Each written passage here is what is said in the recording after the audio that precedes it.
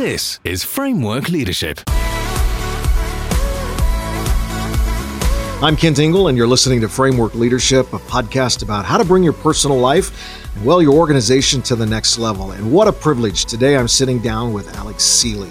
Alex is the lead pastor of the Belonging Company in Nashville, Tennessee, which has been referred to as a fast-growing church for creatives and everyone else. And she and her husband, Henry, served as executive pastors of Planet Shaker Ministries for 17 years in Melbourne, Australia.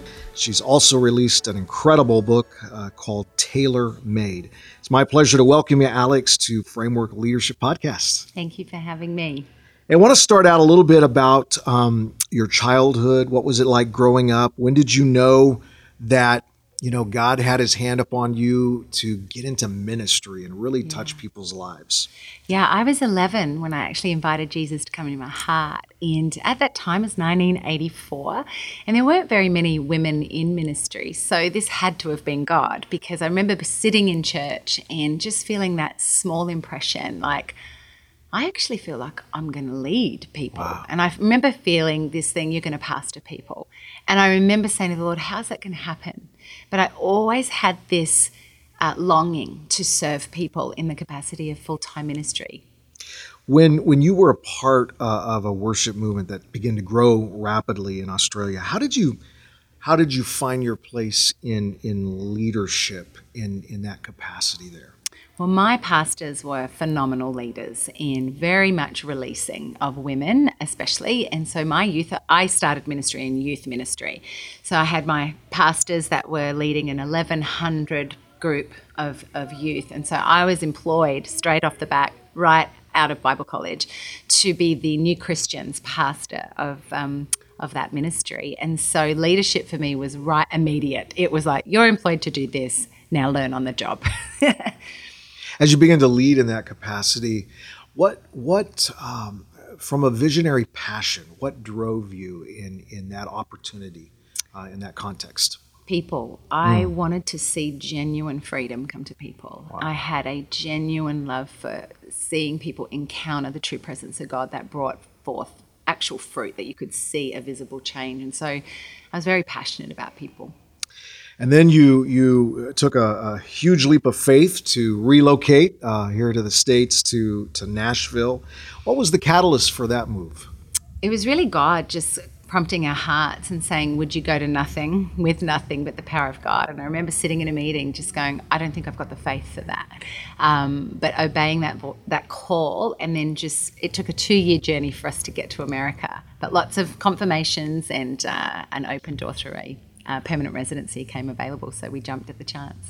And if I understand right, your original intent wasn't actually to plant a church, right? It was not at all. So since coming to Nashville, what's been the biggest difference in ministry between what you expected and what God has actually done with Belonging Company? Yeah, well, to be honest, when I came here in 2012, I had been a little bit disoriented with, I think, church as we know it.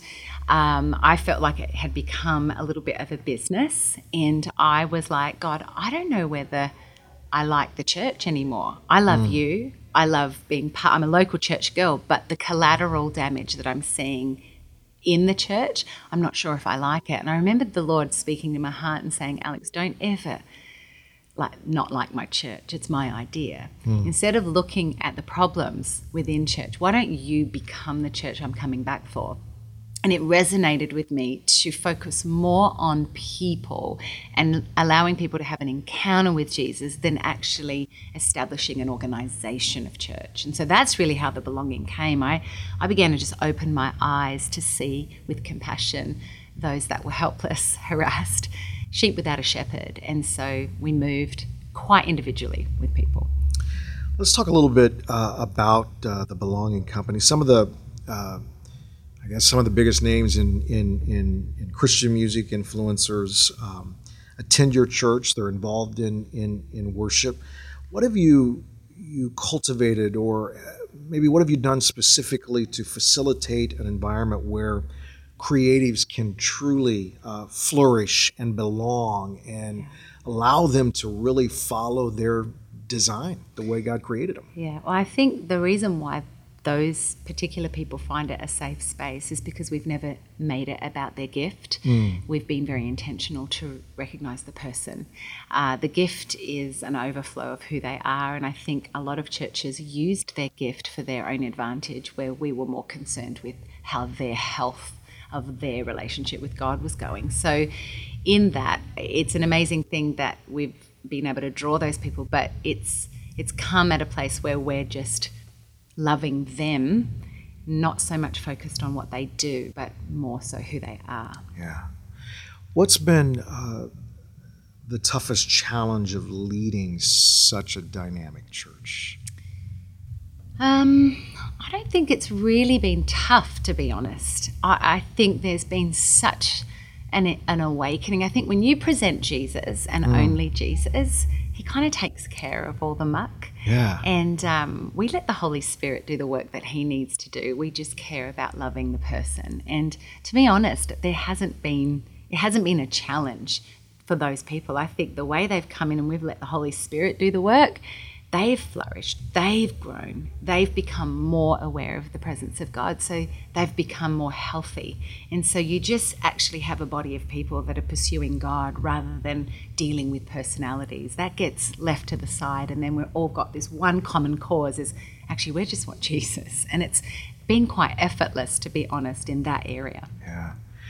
When you think about the stewardship of calling and the leadership roles God places us in, how have you navigated the things? How have you grown, or how have you learned through this context or this calling here in Nashville?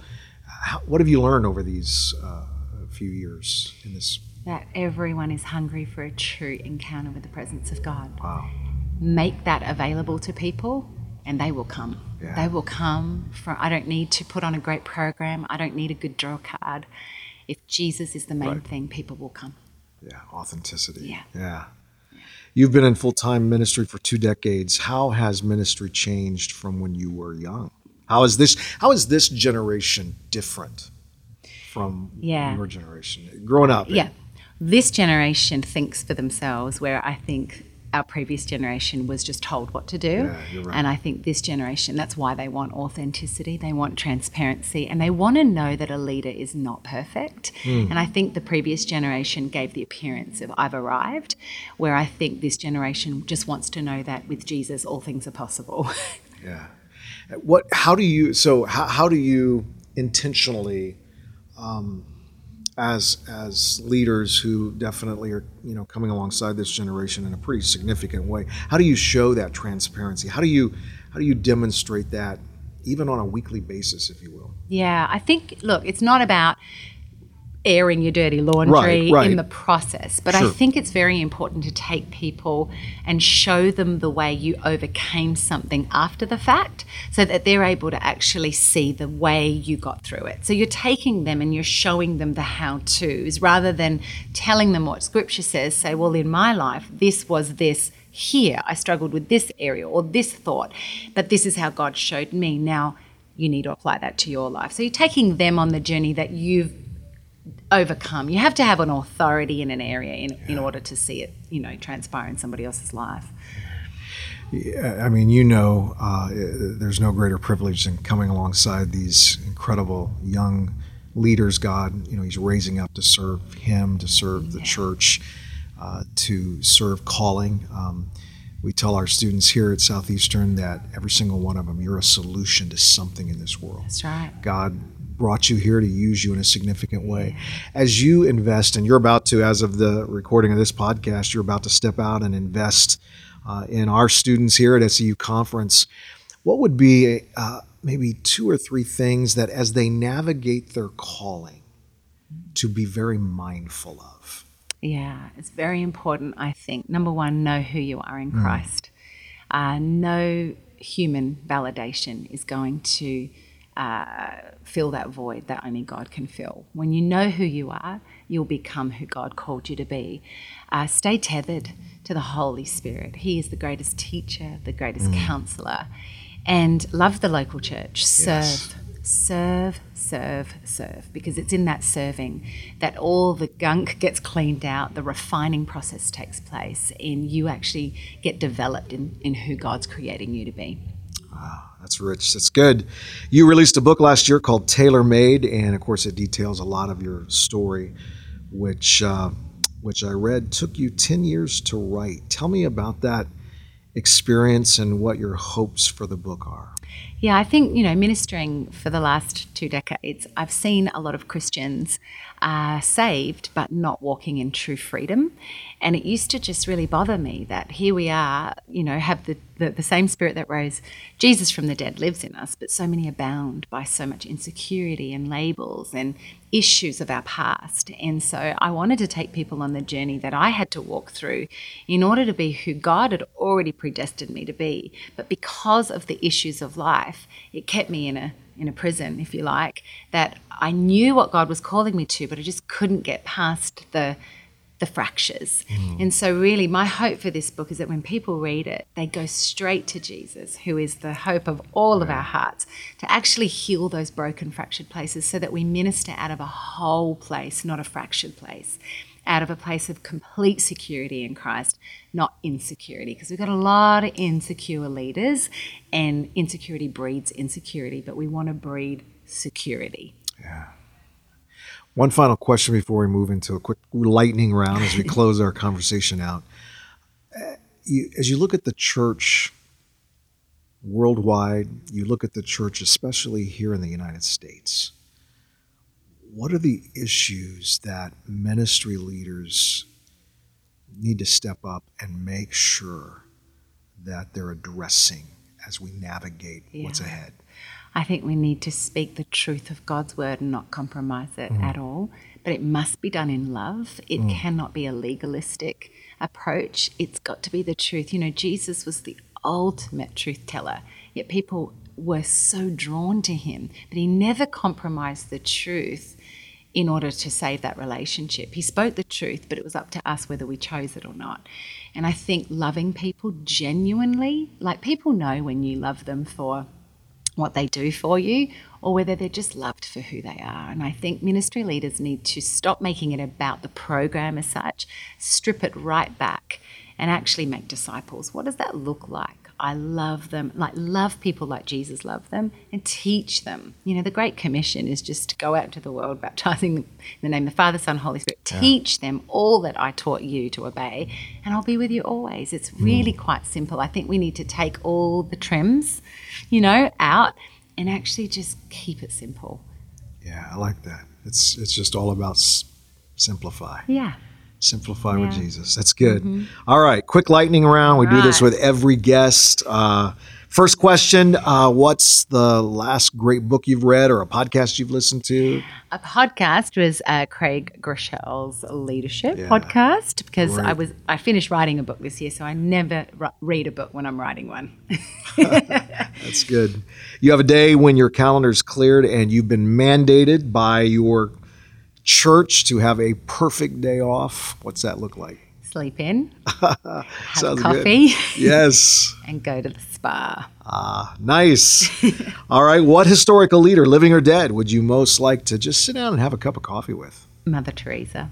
Wow, that would be a great conversation. Final question, what's your next big dream that God's put on your heart to accomplish?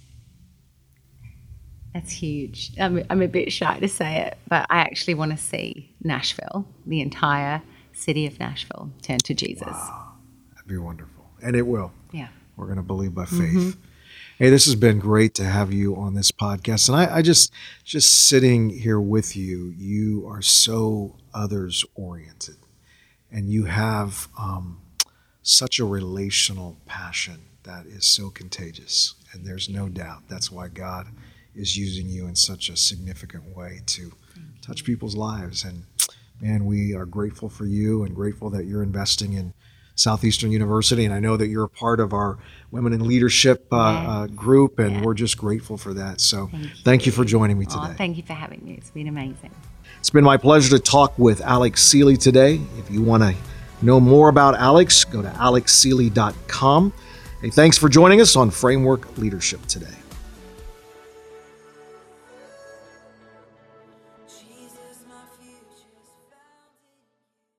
To connect with Kent, visit kentingle.com.